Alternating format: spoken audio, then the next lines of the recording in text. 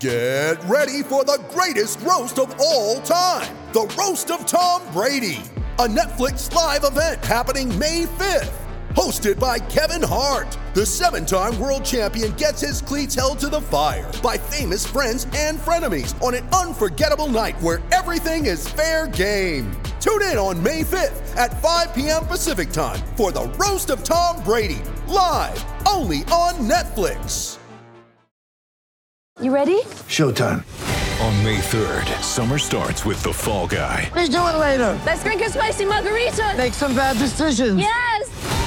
Audiences are falling in love with the most entertaining film of the year. Fall Guy. Fall Guy? Fall guy. That's what the poster said. See Ryan Gosling and Emily Blunt in the movie critics say exists to make you happy. Trying to make it out? Nope. Because I don't either. It's not what I'm into right now. What are you into? Talking. Yeah. The Fall Guy. Only in theaters May 3rd. Rated PG-13. With threats to our nation waiting around every corner, adaptability is more important than ever. When conditions change without notice, quick strategic thinking is crucial. And with obstacles consistently impending, determination is essential in overcoming them. It's this willingness, decisiveness, and resilience that sets Marines apart. With our fighting spirit, we don't just fight battles, we win them. Marines are the constant our nation counts on to fight the unknown. And through adaptable problem solving, we do just that. Learn more at marines.com.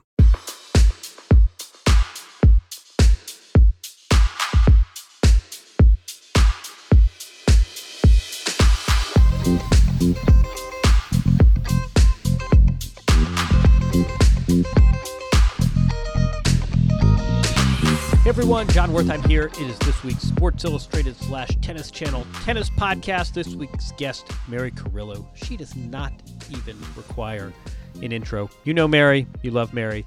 She's fresh off the dog show, and now she's back in tennis. So we spend, wow, this is a long one, Jamie. We spend almost an hour talking tennis with Mary Carillo, a free-form discussion. We hit on a number of topics, just some fun tennis talk with one of the great treasures this sport has to offer. So here's an hour with Mary Carillo. Let's get right to it. Why did Whiskey win Best in Show? You didn't like Whiskey the Whippet? I loved Whiskey the Whippet. Yeah, that was a fine dog. That's your winner. It was winner. an upset, though, I got to tell you. It was an upset. Compare that in tennis terms. That's, well... Is that Ostapenko? Like, yeah.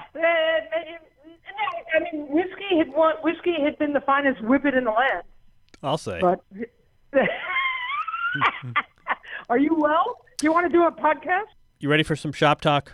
I am indeed. But before we begin, may I pay you and Jimmy Arias a compliment? Oh, last week's guest. Yes, last week's guest I thought was terrific. Oh, thanks. Yeah. I don't know if this is part of the podcast or not, but Yeah, I want why to go not? on record. What's that? You're on record. We're rolling now. Oh, excellent. Say hi to we're Jamie. rolling. Hello, Jamie Lasante. Jamie, I don't know if you found Jimmy Arias to be as honest and candid and interesting as I did, but I've always liked him so much, and I thought it was very interesting that he took real pleasure that his 10-year-old charge had terrific footwork. Because when I graduated from high school, I worked for the late Harry Hopman, terrific Davis Cup coach who started an academy the summer I graduated. And at that time, 1975, all I had on my courts were a bunch of kids who wanted to play like Bjorn Borg. And so almost every one of them had wide open forehand stances, Western grips, and loopy backhands. And what I had to continue to impress upon them is that the reason Bjorn Borg was Bjorn Borg was because he moved so well. And he had remarkable footwork, and any great player is going to have great footwork. But that's not what they were copying. So I was very impressed that Jimmy Arias liked that so much about his kid at the IMG Academy. You caught that when it's all about the feet. It's all about the feet. Yeah. You know, when I was with Billie Jean King the first time she laid eyes on Steffi Graf, who was only about 13 at the time. And that's what Billie Jean went to. She said, oh, boy, look at her. She's going to be great. Look at her feet. And as we go on into 2019 and start making our predictions, I'm guessing that the young guys who are playing so well now and are looking to win majors, they're big and strong. And my assumption is the best mover among them will take the first major. Ooh. Because that's what separates, I think, really, really good players from great players. Speaking of deft movement, that was a great transition. That was some fleet footwork right there. You know what? As long as you brought that up, and as long as we're going there, I'm not sure I see a great mover in. I mean, does anyone strike you for their movement among the young guys? Yeah. Dennis notwithstanding. Yeah. Well, I think Borna George is a beautiful. I mean, obviously, there's an important difference between footwork and foot speed. Right. A lot of them have foot speed and maybe not great footwork, but Ivan Lendl didn't have great footwork in the beginning of his career, but he got some great training and learned to move well, and he was a pretty big guy at the time. And I think that's what helped him so much, that in fitness, got him to the very top. And I think Ivan Lendl will teach Sasha Zverev how important that is. He's already such a powerful, rangy, ropey guy anyway, that I you know how impressed I am with him. I think sometimes you've been put off by his arrogance. Is that true to say? Is that fair to say? I've been put off by his questionable results in best of five. No, honestly, okay. I don't mind the attitude. I'm just very skeptical that it's best of three versus best of five is a big distinction. I'm not sure we always make appropriately. And do you think that what has held Zverev back in best of five so far has been physical, mental, or emotional? Because he's a young guy. He shouldn't get tired, right? Unless he's getting tired mentally or emotionally.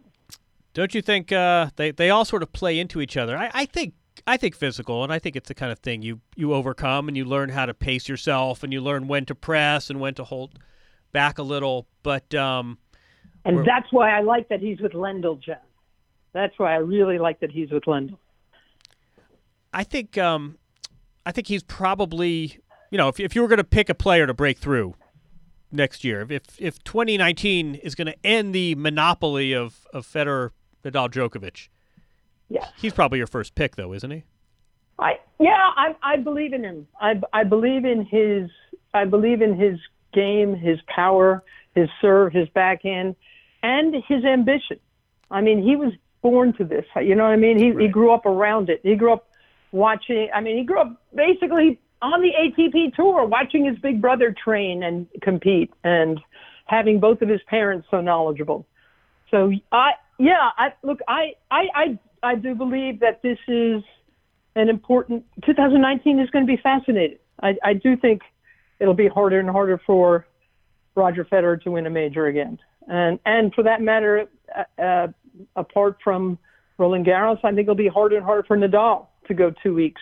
I mean, these guys are getting older, right? And there's no denying that, and that's okay by me. I'd love to see. Look, this year on the women's side, speaking of footwork, 3 of the 4 champions at majors were first-time champions. And when I talk footwork, you don't have to be big and strong to win the French Open. We saw the French Open winner this year finally take her first major. So, yeah, I think the men. I think that's what we'll see in 2019 on the men's side too. Someone break through. I love that that the tennis gods give and they take away. That the players who don't necessarily have the most power tend to be the best movers. And John Isner serves very well. He's probably not your first pick in your rotisserie sprinting league, but correct. No, I think this sport's in a weird place, though. Wouldn't you agree with that? In a lot of ways. Some of it on the court, some of it the politics stuff that we probably dwell on too much. But interesting year 2019, wouldn't you say? I think it's going to be I genuinely look forward to it. I got to tell you the truth. After the U.S. Open every season, my interest in the game wanes until the very end because I love Fed Cup and Davis Cup. Or at least I used to. I was going to say. I don't know how I feel about it. What is this Davis Cup term you refer to? Oh, boy. Yeah. But it wanes why? Because indoor is different? Because I just feel like Nadal tends not to play in the fall at that much. Serena doesn't play in the fall at all. Right. I mean, fall makes, I think, players fall off in large measure. But the people who are still trying to, get into the last 8 at the WTA event and the ATP Tour Finals, they still compete, and there's plenty of points to be. I have to dial back to one of my favorite Jimmy Arias stories. When he was only 16 years old, this is when we knew that Nick Bollettieri was going to be an absolute font of wisdom and unintentional hilarity. When Jimmy Arias, you got to do the invitation if you're going to tell this story.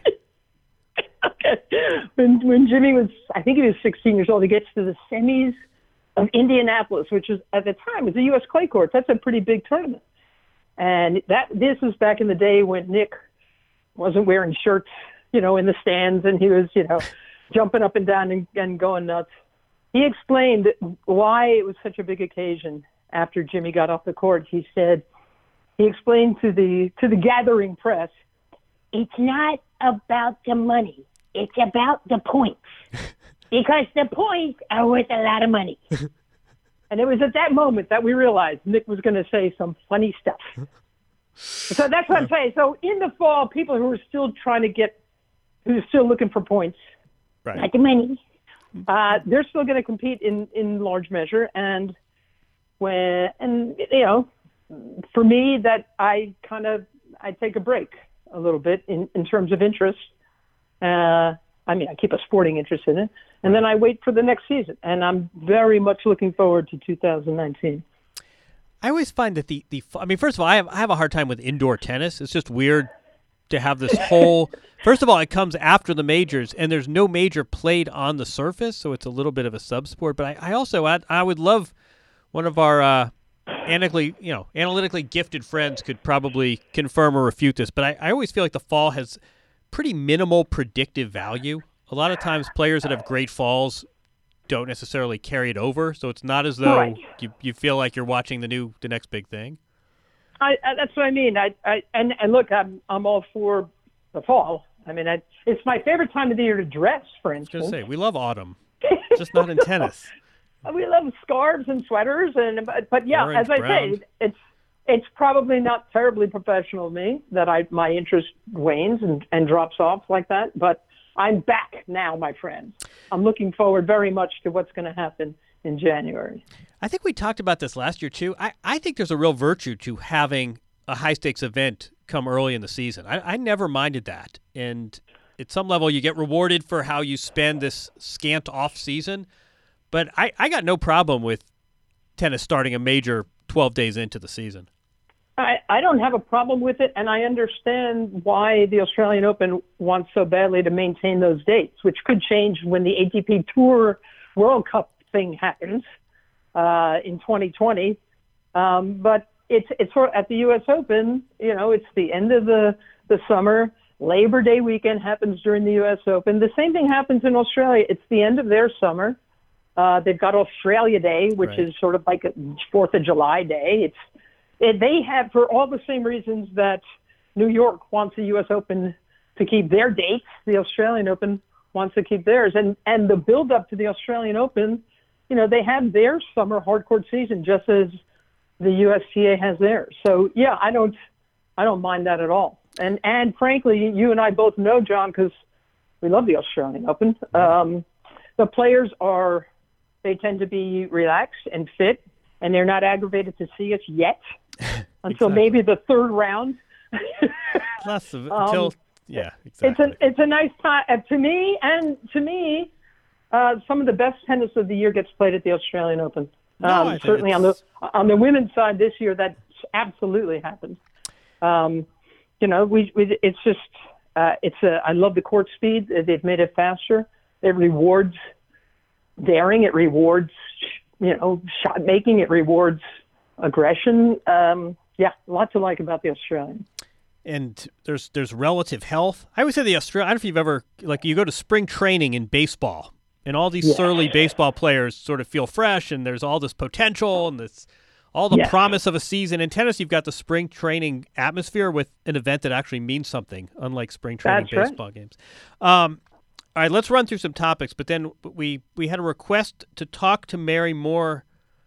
People want to turn this into career day. I think there's a lot of curiosity about how you do your job, how you just did the dog show. But let's do a little tennis first. So I scribbled things down, which I usually don't take the time to prepare, but you make me nervous. All right. I don't mean to. Let's do game show style. Attack, defend, or modify the following assertions. Okay. The new Davis Cup is a win for tennis. I sure as hell hope so. I don't feel that way. I've been, as you know, I've been critical of the Davis Cup ever since. You're attacking. All these. I'm attacking. Yeah. I mean, and again, if you listen to Yannick Noah's impassioned speech I mean, that thing, and Yannick can make it all sound. That guy, he has my number anyway. So I say that right up front. Please read me your shopping list, and I will see. Yeah, exactly. I'm with you. No, I think I think it's an absolutely terrible date, November, and I know Dave Haggerty would love to switch that around. I think you can't have that many team cups. I think it's selfish and self-defeating to just cram an already ridiculous calendar in with some other thing at the end of the year. I hate the idea that $3 billion is being thrown around allegedly, theoretically, and not one dime of it has been earmarked for the women, for the Fed Cup. So, no, I've got a lot of issues with it. And if I get proven wrong, I'll be the first one to admit it, I promise you. I'll tell you. But I right now, I know it needed changing, it needed adjusting, but I think they really bent the needle in such an aggressive way that there'll be problems. If people like Sasha Zverev and the French guys say that they're not even going, they're not playing it, and they're guessing that a lot of the other guys aren't playing it, and it seems that the top guys like Federer aren't committing to it. That's. If you want a big event, you got to have big guys there. No, it reminds me a bit about Brexit, and it's very easy to cast a vote. I mean, I think something did need to change and change fairly radically, but it's very easy to cast a vote and very easy to mention a dollar figure. And then when the rubber meets the road and you've actually got to exit the European Union and you're realizing that the economic model you voted on might not be the one that's going to be existing in reality, it's a little different. I also didn't like that there was a lack of transparency throughout the voting. And that really bothered me. The fact that a lot of money got thrown at a lot of different countries so that they'd come to yes, that bothered me. Look, as I said, if it works well, I'll be the first to say I was wrong. I hope it works well. I do think, and Dave Haggerty is. You spoke to him at length. I remember during the U.S. Open, right? I did, and he. You've spoken with him as well. The guy is very optimistic, much more optimistic than I am. That's one adjective. But I will say on the gender point, he is he does speak fairly transparently about how he does hope that this carries over to a women's model too. Yeah, but I don't think that this model is good for the men or the women. So again, you're going to get a bunch of 18 nations. I hate the wild card thing, by the way. Yeah, that's a little gross.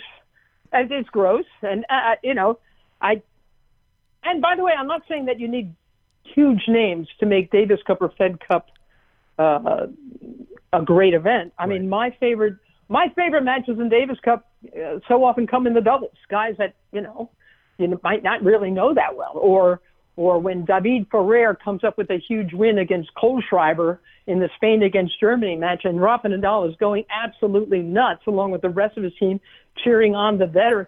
So many of the most amazing, exhilarating matches that come in Fed Cup and Davis Cup come because somebody, not the star, steps up. Right.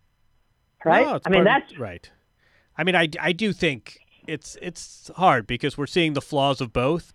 When we go back and we think about 4 weeks, erratically spaced, you don't know who's home, you don't know who's road, the players are. I mean, this was flawed either way. Honestly, but we'll see. Look, if I had a vote, and I didn't, of course, but if I could have shouted from the back of the room about what I thought might have made Davis Cup and Fed Cup more agreeable to players, I would have said make it more rare. Don't make it every. Yeah. Don't make it every year, and don't make the winners play their first round to defend their title 7 weeks later. Right. I would have done that. As I said, I got no juice. I got nothing. No, you know who has juice is the Panamanian Federation who got flown first class to vote. All right, so here's another one. Right now, women's tennis is where the action is. Attack, defend, modify. I'd modify it. I'm every bit as interested on the men's side than the women's. So I love where I think women's tennis is in a most intriguing state. But I feel the same way about the guys. So really, I guess I would. Yeah, I really feel that way. Again, I don't know what I think Novak Djokovic is going to keep winning majors. Right. I quote Andre Agassi from earlier this year when he said that if Novak were to get himself healthy again, he's 31 going on 25. I mean, the fact that Novak could get to 20 majors is not out of the question in my mind at all. So that is fascinating to me. Again, what Roger and Rafa, the returning Andy Murray, what he will do, what Cilic going to figure out a way to actually win another one of these things? And again, all those young guys, Tsitsipas and Zverev and Borna, and I'm equally interested, I'd say, in the ATP that's Tour. Such a diplomatic answer. Tour. Well, I don't, as you know, I don't mean to be diplomatic. Yeah, right. I just feel that way. It doesn't become you. Well, you want a here? If I had to write, if Jamie Lisanti here held a gun to my head and made me write a think piece on tennis, one thing, we always talk about what's going to happen after these great generations, and what's the NBA going to look like when Jordan retires, and what's men's tennis going to look like when there's no Federer, Nadal, Djokovic, and you've got to try and sell, Rublev against Zverev. Don't mean to pick on them. I feel like the WTA very sneakily, Maria, who knows what the status of her career is. Serena's 37 years old and still competing, but hasn't won a major now in, whatever it's been, almost 2 years. And I think women's tennis has really done a nice job transitioning to this new generation, and they haven't lost a lot of. There are a lot of storylines, and there are a lot of players you're curious about how they'll play, and there's getting to be more consistency. I think the WTA has done a very nice job of transitioning from this Serena generation to a new one. I agree with you. The men's tennis less so. Well, again, the guys haven't won majors yet. Right. I mean, what do we have? The last 8 majors have on the women's side have been won by 8 different players. 8 different players, yeah.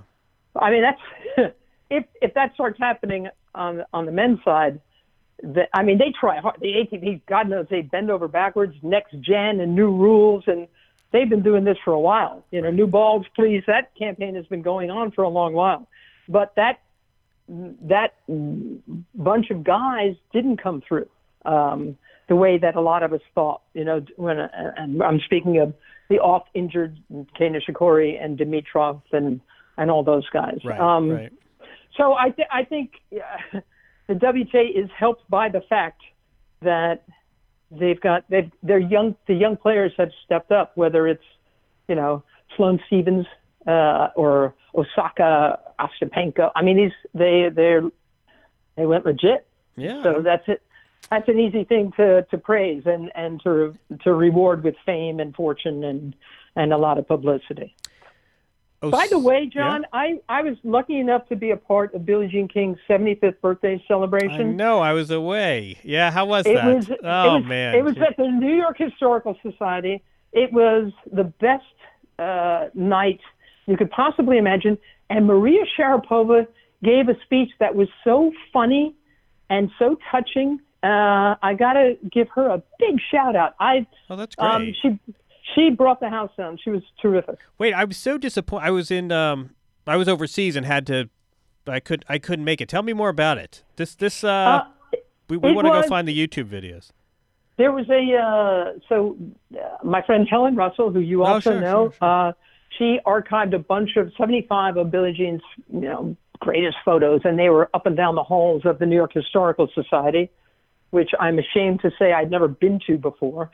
And the night, I mean, it just kept coming. There were so many people there. When you've got Tony Bennett in the stands applauding, he was a guest. I mean, he was, and so Emma Stone sang. Who else? Kate Clinton, the comedian, gave an incredibly funny set. True Colors, the woman who's, I'm blanking on her name. She was unbelievable. It was just Maria Sharapova gave a. All right, we got to find that. The tennis players who spoke included Alana Kloss, her longtime partner, John McEnroe, who gave a classic John McEnroe speech that was veering off course, and then he'd bring it back in. Brief and to the point. But Maria was dazzling. Man. Anyway, there was nonstop entertainment and laughter and love and dancing afterwards and drinks and food. It was a wonderful event. That's all there is to it. American treasure. 75 years old. Wow. 75. We should have. It was great. I there were cameras there. Sarah Bareilles sang. That's who. Cyndi Lauper sang. Cyndi Lauper. It was just wow. Cyndi Lauper sang a couple of times. She was extraordinary. And then on the dance floor, all of a sudden the music turned to "Girls Just Want to Have Fun," and there is Cyndi Lauper dancing to herself, to her own song, with Billie Jean King and the rest of us. It was quite a thing. Oh man. Yeah. I did not know that. See, yeah. Now you're, wow. And now I'm just rubbing it in. No, yeah, seriously. All right, you want more tennis questions or no? Go, please. Yeah. Osaka or Sloane Stephens? Who finishes ranked higher in 2019? That's a bit of a jump ball for me, but I am going to say it's going to be Sloane. I'm giving Sloane a slight edge. Yeah, right. But I anticipate that they'll both be. We're going to be they're going to create an awful lot of stories for us, both of them. And may I say that I truly hope in 2019, Aryna Sabalenka, we love her, Warrior. Right? Arena Warrior Princess comes big at a major. I mean, one of the best matches of 2018 that I saw. Best match of the Open. Yep. Right? Yep. Sabalenka playing Sloane, right? I mean, that was Sabalenka. No, Osaka. Yeah, it was. That was the match. That was the Sabalenka Osaka. To me, I'm thinking, oh boy, do this again 10 times next year. Right. And just keep giving us it. Yeah, and played her. That was the one set Osaka dropped the whole tournament.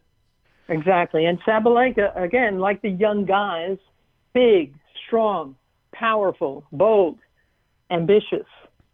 I'm a big believer I'm telling you, women's tennis, a sneaky strong transition. Doesn't mean and nobody's burying Serena. Nobody's writing off the chances that she may win another major or two, but. If she's not in the draw, you're still watching women's tennis. That's my point. Without question. Again, she wasn't at the Australian Open this year, right. And I thought the women's event was tremendous. As long as we're we're still six weeks away, but there's no more tennis to be played before then, for all intents. Wozniacki and Roger are your defending champions. Djokovic obviously has a nice track record in Melbourne. Who's winning this thing?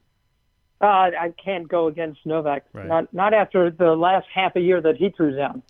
I mean, as Roger's form was degrading a bit as the year went on, Novak's was just getting better. And of course, Roger can win more majors, and I hope he does. But it was odd to see Roger up 2 sets and then a match point in the third at Wimbledon and lose that. It was strange to see him go out in the 4th round of the U.S. Open, although the weather conditions there were absolutely atrocious. I'm just not, it's sort of like with Serena getting to 2 major finals and not winning one of them. If she's in the final, I'm assuming, she's the one who's going to win. Yeah, exactly. Only 2 players on the women's side got to the finals of 2 majors, and Serena was one of them. But yeah, exactly. So that's some comeback. But so you want to hear it'll be interesting. You want to hear my gossip? What do you got? So I have these moles. One of them told me that Nadal, they just saw Nadal playing craps at a casino in the Bahamas with a baseball cap on. He didn't very low stakes, didn't really understand the game. No one at the table knew who he was, and the dealer was getting pissed off at him. The other the other reader account I heard was that on Thanksgiving, and I was reminded that Jehovah's Witnesses don't celebrate holidays, but on Thanksgiving, Serena was in Florida practicing very hard practice with her father, fetching balls on the back of the court like it was the 1990s all over again. But Serena playing on Thanksgiving may or may read into that what you will. I like both stories. I'm still shaking my head a little bit over the Nadal story. In the Bahamas, no less, which is strange. Yeah, it doesn't sound like he really needs to leave Mallorca to relax. There's an island nation. I'm not sure about that one. I'm not as convinced. I trust my source, but no, you're right. Fine. I think he's got the island nation category. He's pretty well sewn that up. But my question was leading you to Wozniacki, our defending women's champion. Halep, of course, played valiantly in the final and will go in, I suspect, as the top seed. Coachlessly, though. Yeah, that's an interesting Didn't see that one coming. Didn't see that one coming. Yeah. Yeah. I think I'm delighted that Caroline Wozniacki won a major. I think she's going to defend that title, especially with the news that she's got what sounds like a fairly crippling form of arthritis. Yeah. I think that's going to be hard for her. I think it's going to be real hard for her. And it's not for me to say, but I judge that maybe her priorities are starting to shift a little bit. She seems very much in love, and right. I don't know. As I say, I'll be the first to admit if I'm wrong if Wozniacki wins her second major in Australia. But I think that's not who I would pick. Who would you pick? Put it that way. Who would you pick? Who would I pick? Well, I heard this one woman's been practicing even on Thanksgiving Day. Might her father have been in the backcourt? No. I obviously, anytime Serena enters a draw, I'm going to watch and see where she goes. Right. And Halep obviously is as good a clay court player as she is. She's still a tremendous threat on hard courts, and I'd love to see. Again, I'm hoping that Arena Warrior Princess does something special in Melbourne. There's why can't Osaka? I was going to say, what about our previous major winner, Naomi Osaka? And who also, she's won a couple of big hardcourt titles. So, yeah, I would throw her in there for sure. At the Grand Slam of the Asia Pacific, I'll have you know. Correct. Correct. Can I tell you something, John? I'm going to be in Tokyo for the 2020 Olympic Games, and my guess, I've been trying to get NBC to allow me to do a bunch of tennis stories because it could be the final Olympics for so many of the people we've been talking about. Yes. And I got to assume Naomi Osaka is going to have one of the highest profiles of any Olympian in Tokyo. Correct? I'll tell you a funny story. But no, absolutely. And I don't know how much – I mean, I don't know if people have a grasp here of what sort of position she's in and what sort of – I don't know if it's a unique set of pressure. But she has a level of notoriety in Japan that most American athletes – right. Can't relate to, and that's so. I heard earlier this summer. I heard I was in Japan. I don't know, but last year in 2017 for a piece on this baseball player for Shohei Ohtani, who now plays for the Angels, and the Japanese press there said that they've got this Olympics and the facilities are going to be great, and the country's really going to support it, and there's commercial support, and the only problem is there are no Japanese athletes. And the most popular male athlete is a baseball player who's going to play in the major leagues, and he's not going to be able to obviously play baseball during the games. And there are no Japanese athletes that this country can attach themselves to. He wrote me back after the U.S. Open, and he said, we still are looking for a male, but we've got our female Japanese athlete. So she may be the face of these Olympics. And, yeah, I think so. And by the way, Kei Nishikori is pretty good on hard courts too. Yeah, exactly. Right. I mean, Kei is going to be a big deal there as well. I should put Naomi. I buried her a little bit when you asked me who I think is a favorite to win it in Australia. Let me bump her up a little bit higher. And Sloane. I mean, you're right when you say that the WTA. There are so many rich storylines about the veterans, about the newcomers, about the proven ones, about the unproven ones. Oh, Ash Barty is. I mean, there are a lot of sort of sub stories too. Ash Barty. The how are you? As long as you brought it up, how are you A, with Olympic tennis, and B, with the ITF essentially saying Davis Cup and Fed Cup participation is a condition for playing? I resent the fact that the ITA uses it as a carrot. That you've got to Right. represent your country. I mean, and it's something Caroline Wozniacki said years ago that always stayed with me.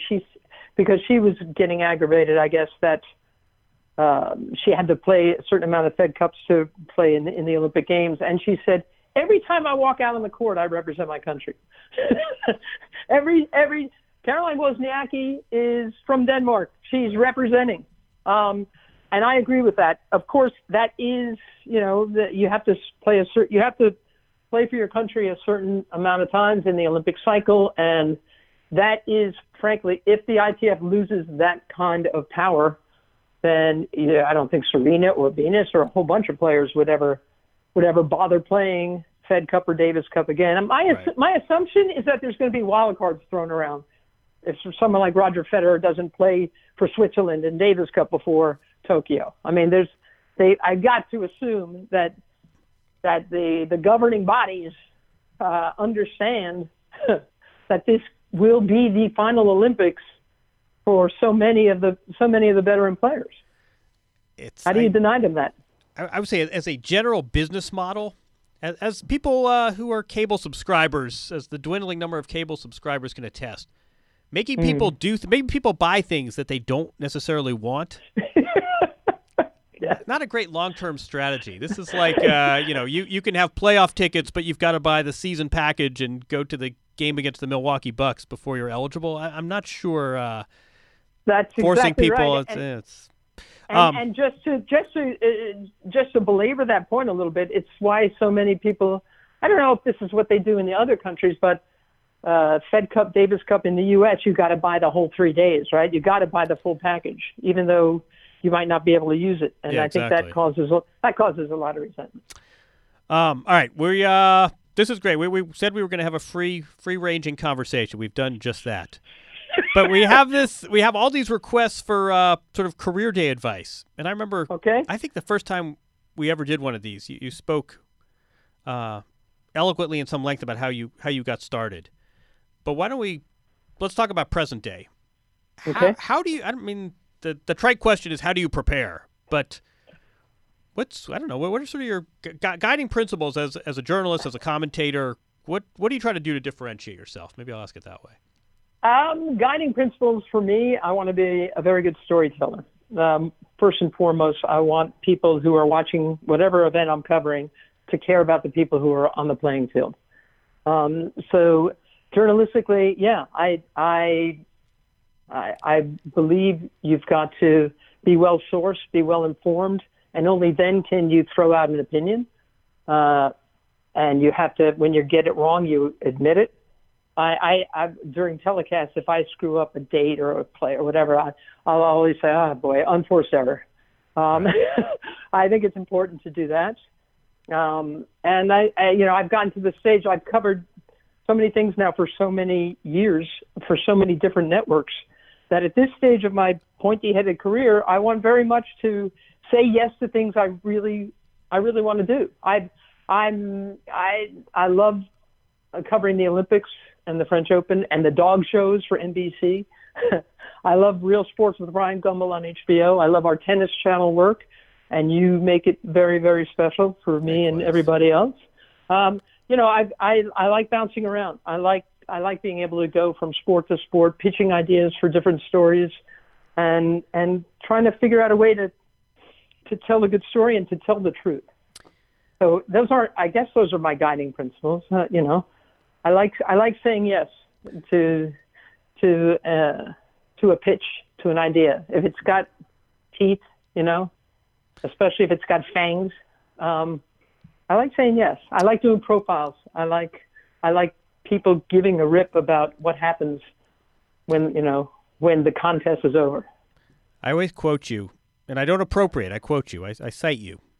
The athlete's heart is an admirable one. And you strip away all the bullshit and all the PR and the agents and the commitments, and you get to the essence of competition, and the athlete's heart is one to behold. I love the athletic heart. That's why when people talk about, oh God, dumb jocks, how do you stand that? How do you how do you deal with that? My feeling is that the resilience, the ability for so many great athletes that we get to cover, the fact that they can reset after some devastating loss or some real setback or some injury, that will never stop impressing me and making me try to be a better person. I love here. I just I'll give you a quick self-indulgent story, but I had a UFC fighter come by my office yesterday, and people said, "Oh my God, how could you watch that horrible sport?" I said, "Look, think what you will of the sport, and it's some of it is indefensible, but just you're getting into a cage with another person who is trying to divorce you from your consciousness. Yeah. How is that? You like to tell stories. You like to see bodies in competition and the virtues of an individual sport as a sport to write about and as a sport to tell stories about. How do you get more dramatic than that? I mean, you can be abhorrent. What they're actually doing, you can find abhorrent, and you can still really marvel at the athlete that goes in there and competes like that. Anyway, let me ask you a similar question, which is okay. When you cover, I don't think it's unique to tennis, but I think it's maybe especially pronounced in tennis. You sort of have to pick your battle sometimes, and it's a close community. It's a community that I think collectively probably has some fairly thin skin. How do you pick battles? How do you figure out when to criticize and when to hold back, and when if you praise player X, you're going to hear it from player Y, and when you suggest a player get a coach, you may run into them in the hallway 5 minutes later, and they may confront you about that. How do you pick your battles? Welcome to my life and yours. What I bank on, what I count on, is a reputation that I've tried to earn over the years. I mean, I'd like to think that it goes back to being consistent. Being you treat things with gravity and with weight, and you hold people's feet to the fire. I mean, I've been, I can be very critical, and it's because I genuinely feel that one of my roles is to be a caretaker of this game, a guardian of it. And right. So when I see things that I truly feel are wrong, when I get into arguments with producers or executive producers, why aren't we covering this? Why aren't we covering it right? Why aren't we covering it more? Why are we, I get very, and you have seen this firsthand many times, I get very emotional. I get very passionate about trying to cover all the stories and to get it right. And, it's a battle. I think I have more battles with the networks that are paying me than I do with the people I'm criticizing sometimes, which is no fun. But I think that's a really good point, though. No, but I think people recognize that it comes from a place of investment, of an emotional investment. Yes, we're all sort of tennis patriots in our way, and no one's doing it to thumb their nose at Serena Williams or take down the Australian Open, but it comes from a genuine place of wanting what's best for this crazy country. And again, like, I've been in plenty of doghouses over the years, and then again, I count on the fact that whoever thinks I've been unfair comes to see that I'm consistent, that I truly believe what I say, and I'm not just picking on their player or their agent or their coach or whomever, their association. I'm not just going after the ITF or the ATP or the WTA or the USDA I'm taking my role as an announcer, a commentator, a journalist. I'm taking it seriously. I'm sure this happens to you too. I walk away sometimes, especially in tennis, which is the only sport I'm fluent in, and the one sport I care the most about. When I see things that I think are dead wrong, like, oh my God, I can't believe they're going after the money grab, or I can't believe this is another stupid turf war. I can't, I don't sleep at night, and it bothers me, and that's the kind of stuff that. Do I pick my battles? I guess you have to temper them sometimes, and maybe I'm still learning how to get that part right. One of the great ironies to me, I don't know if you have the same experience, is often it's the athletes who are most understanding and most forgiving and most sort of open-minded. I mean, a lot of times it's the agents that stay pissed off for years, and the athletes, they're doing their job. And I love it when an agent says to me, "Boy, oh boy, you have really got him angry. You have, and he can't believe you said that." And I will say, I play this one all the. I'll say, "Oh, really? Give me his number. I'll call him myself." Yeah, exactly. Right. And then they a lot of times the player has no idea. They don't watch. They're not listening to. Oh, I gave Mary Carrillo a piece of my mind. I did. You did? It doesn't happen much. Yeah. It really doesn't. So navigating through all of that and trying to keep your own sense of self and your own way of thinking that stuff is tricky, but it's also very, very important. Everything counts. Everything matters.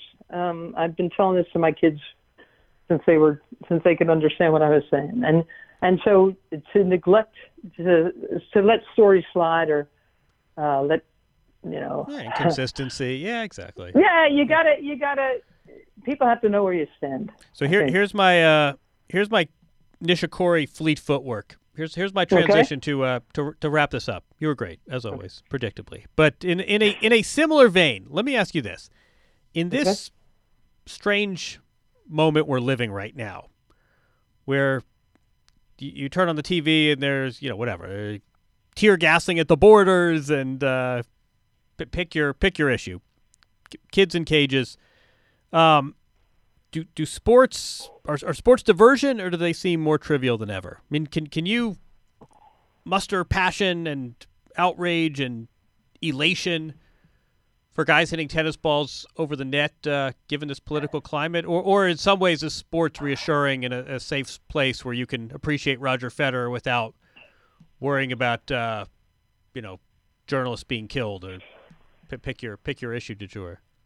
A long time ago, I read a story about a journalist who had gone over, I think, to Vietnam.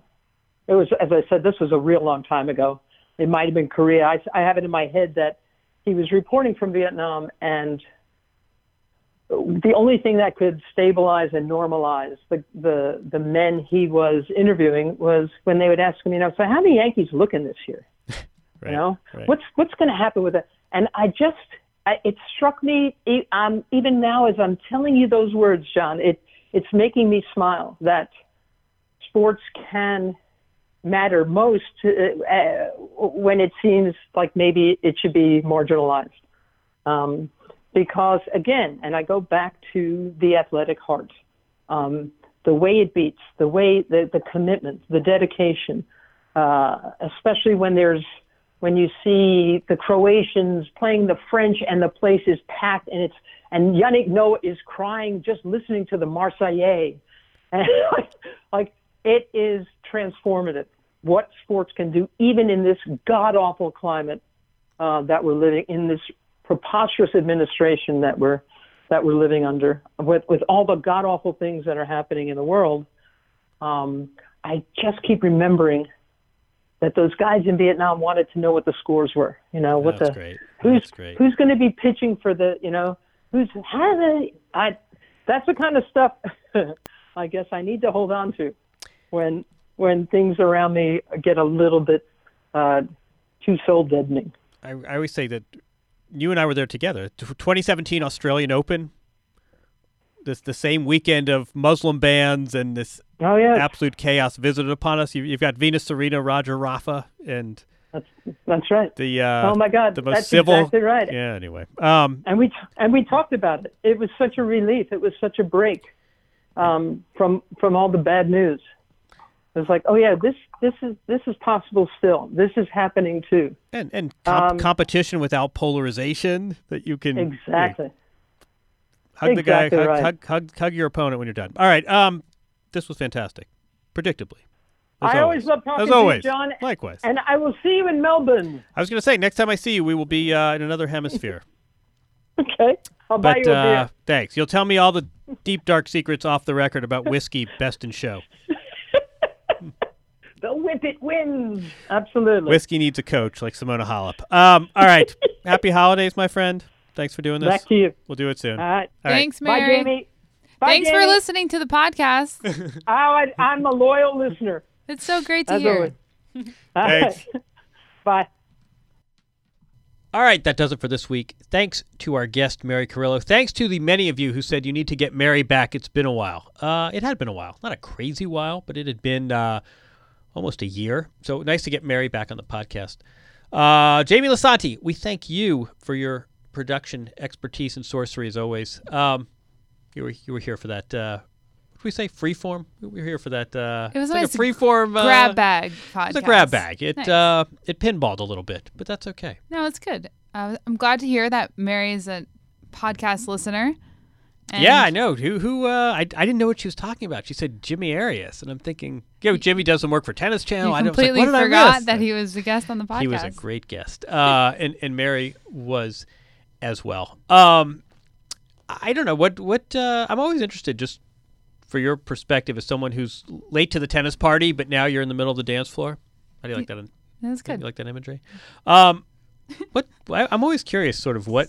It's my standard setup question, but I'm genuinely curious as someone who comes at this from a different perspective. What strikes you? Well, this was a grab bag, so there's a few things. At the end, I really liked just hearing about her entry into her world, how she approaches it. I think with anyone that kind of is at the top of their industry, it's really interesting to hear about how they approach it and kind of how they've overcome certain things. And like you said in the beginning, when we first had her on, she really talked mostly about how she got into what she does now. But I'm on the same page as her, as I like how she loves to bounce around from different sports, and she goes from dog shows to covering the Olympics to tennis, and I think that's a really cool niche. But tennis-wise, I think I'm interested about what she said about Caroline Wozniacki, actually. It was a kind of a very slipped in there comment, but she said something, it's not her place to say, but she thinks that maybe... Mary said it's not her place to say, just to be clear. You're not condemning Mary. No. I'm saying that she said kind of offhand that, maybe she's nearing her end of tennis, or her priorities are switching, which I thought was interesting. Wozniacki made the announcement about her rheumatoid arthritis diagnosis and kind of didn't seem very talked about. I thought it was kind of remarkable because I know how debilitating that can be. So I think it will be an interesting thing to see, if she can defend, but just not only excel in 2019 and what happens thereafter. She's going to get married, I think, in 2019 or soon. So I don't know. I thought that was an interesting side note. We haven't really talked about her a lot. Yeah, it's interesting. I think that's a good point. I think rheumatoid arthritis is not something that we have necessarily a lot of familiarity with, especially as it pertains to 28-year-old athletes. Right. And then, strangely enough, she actually, I think, had some nice results after that announcement.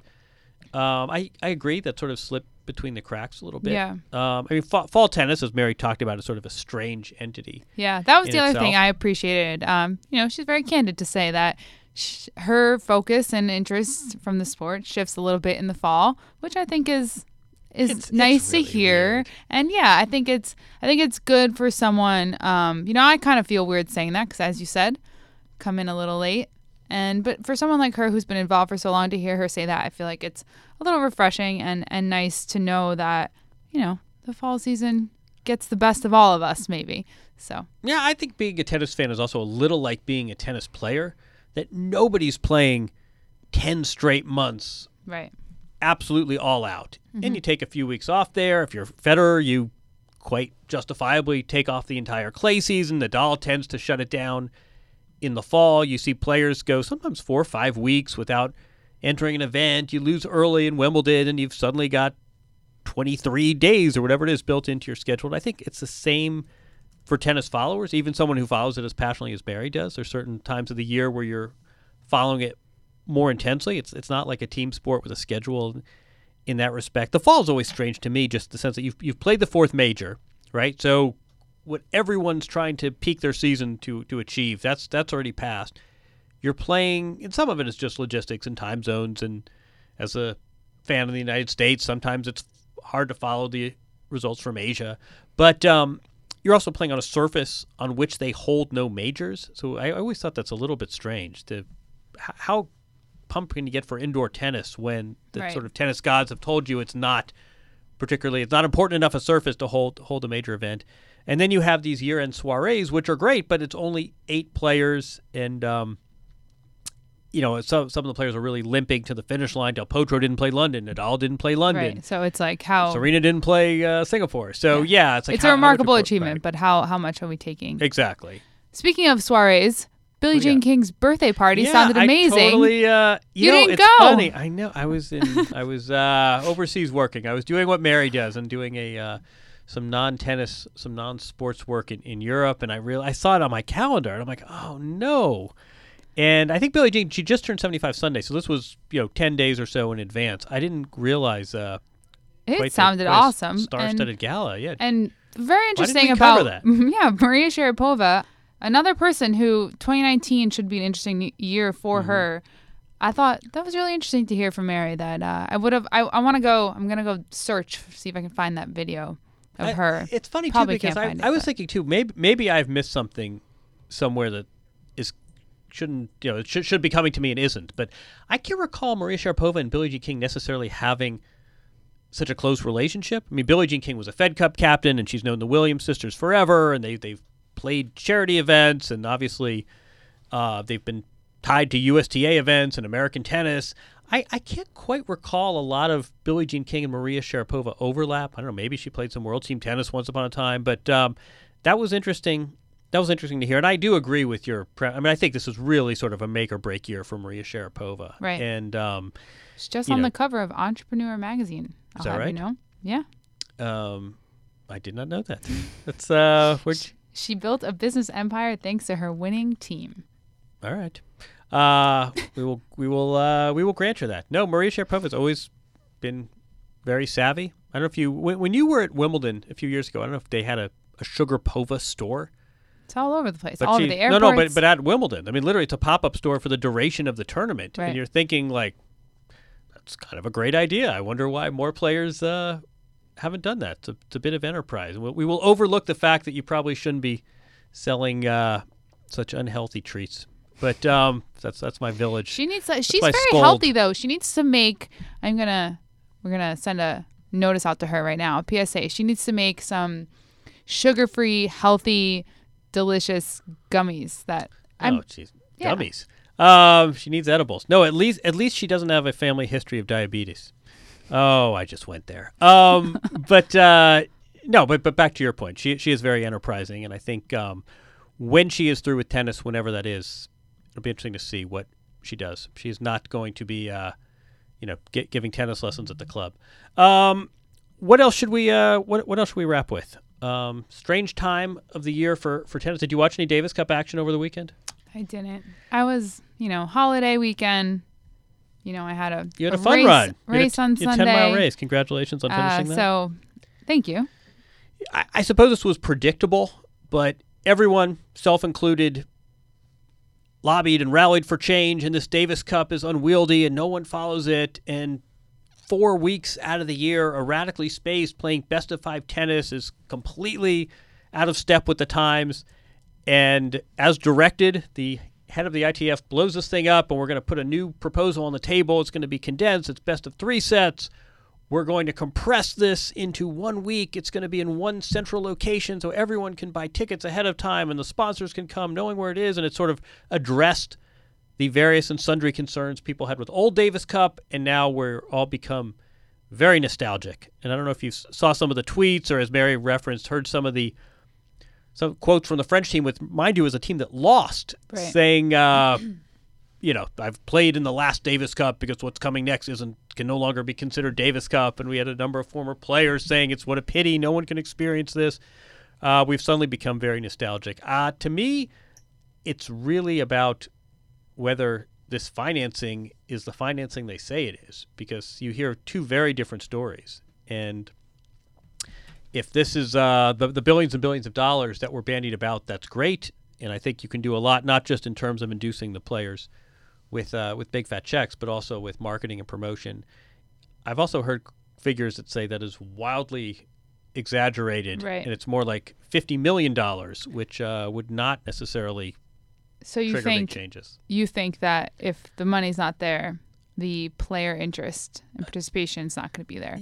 Yeah, but I also think, what else do you do with that money, right? You promote it, and you use it for corporate sponsors, and you use it for events and hospitality, and you make it into a thing.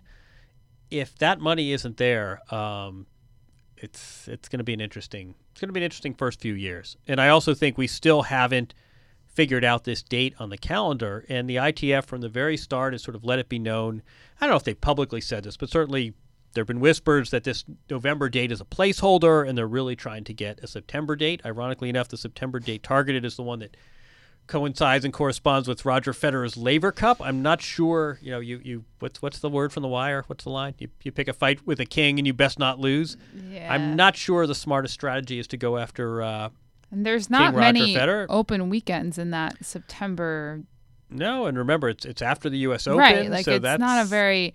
When that was put on the calendar to begin with, we all were kind of like, I don't know if that's going to work. But I guess now that has sort of proven... Right. Its and Laver format, Cup and is perfect in that time, right? Because you're coming after the U.S. Open, and it's competition, but they're not huge points on the table. They're also it's a week that most players otherwise wouldn't play. It's not a terrifically strong week in terms of the other ATP events. It fits really nicely. I think this is going to be quite a turf war. Yeah, I think it's going to be interesting because Laver Cup was... had the benefit of just being a new thing, and they could kind of do what they want and fashion it how they want. But as you said, everyone was so nostalgic at this point. They're really going to be competing against like history, in so many years. That's a really good point. And it's, that's hard. I mean, I think nowadays we're split. We either like really love the new stuff and the new technology, or like everything is about nostalgia and the old school stuff. And you see all these things coming back. They're just getting slightly revamped, but everyone likes the old school. So you mean, I suspect you are not just referring to sports. No. I mean, look at every Hollywood reboot is right. That every Hollywood franchise. Everything's coming. I mean, you can get a Polaroid camera now, like basically the same old school Polaroids. I mean, everything from the 90s is back in fashion. So vinyl makes its return. Yeah. It will be interesting to see, because this Davis Cup, we always talk about tennis. We say it's so change resistant, and you play a tiebreaker. I mean, it's other sports are coming up with all sorts of innovations and 3-point shots, and tennis in the last century, the best they can do is at some events you play first one to 7 points, win by 2, and that's counts for innovation. Well, this Davis Cup is what all the change agents have been lobbying for, which is really blow this thing up, and now there's clearly some backlash. So anyway, I stick with my Brexit comparison, by the way. Sounds good on paper, but when the rubber meets the road, you actually see how this pragmatically plays out. It's not quite as attractive. But anyway, that's among the many storylines to follow in 2019. Let's do one or two more of these.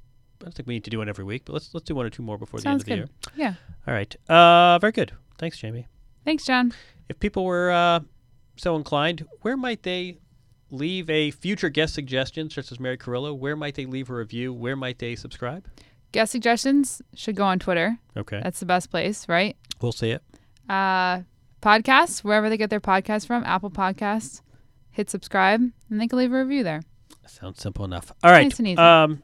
Thanks, Jamie. Thanks, Mary Carrillo. Thanks to our guests. Thanks for you for demanding we get Mary back on the show. We will have another guest soon, maybe even next week. Thanks for listening, everyone. Have a good week.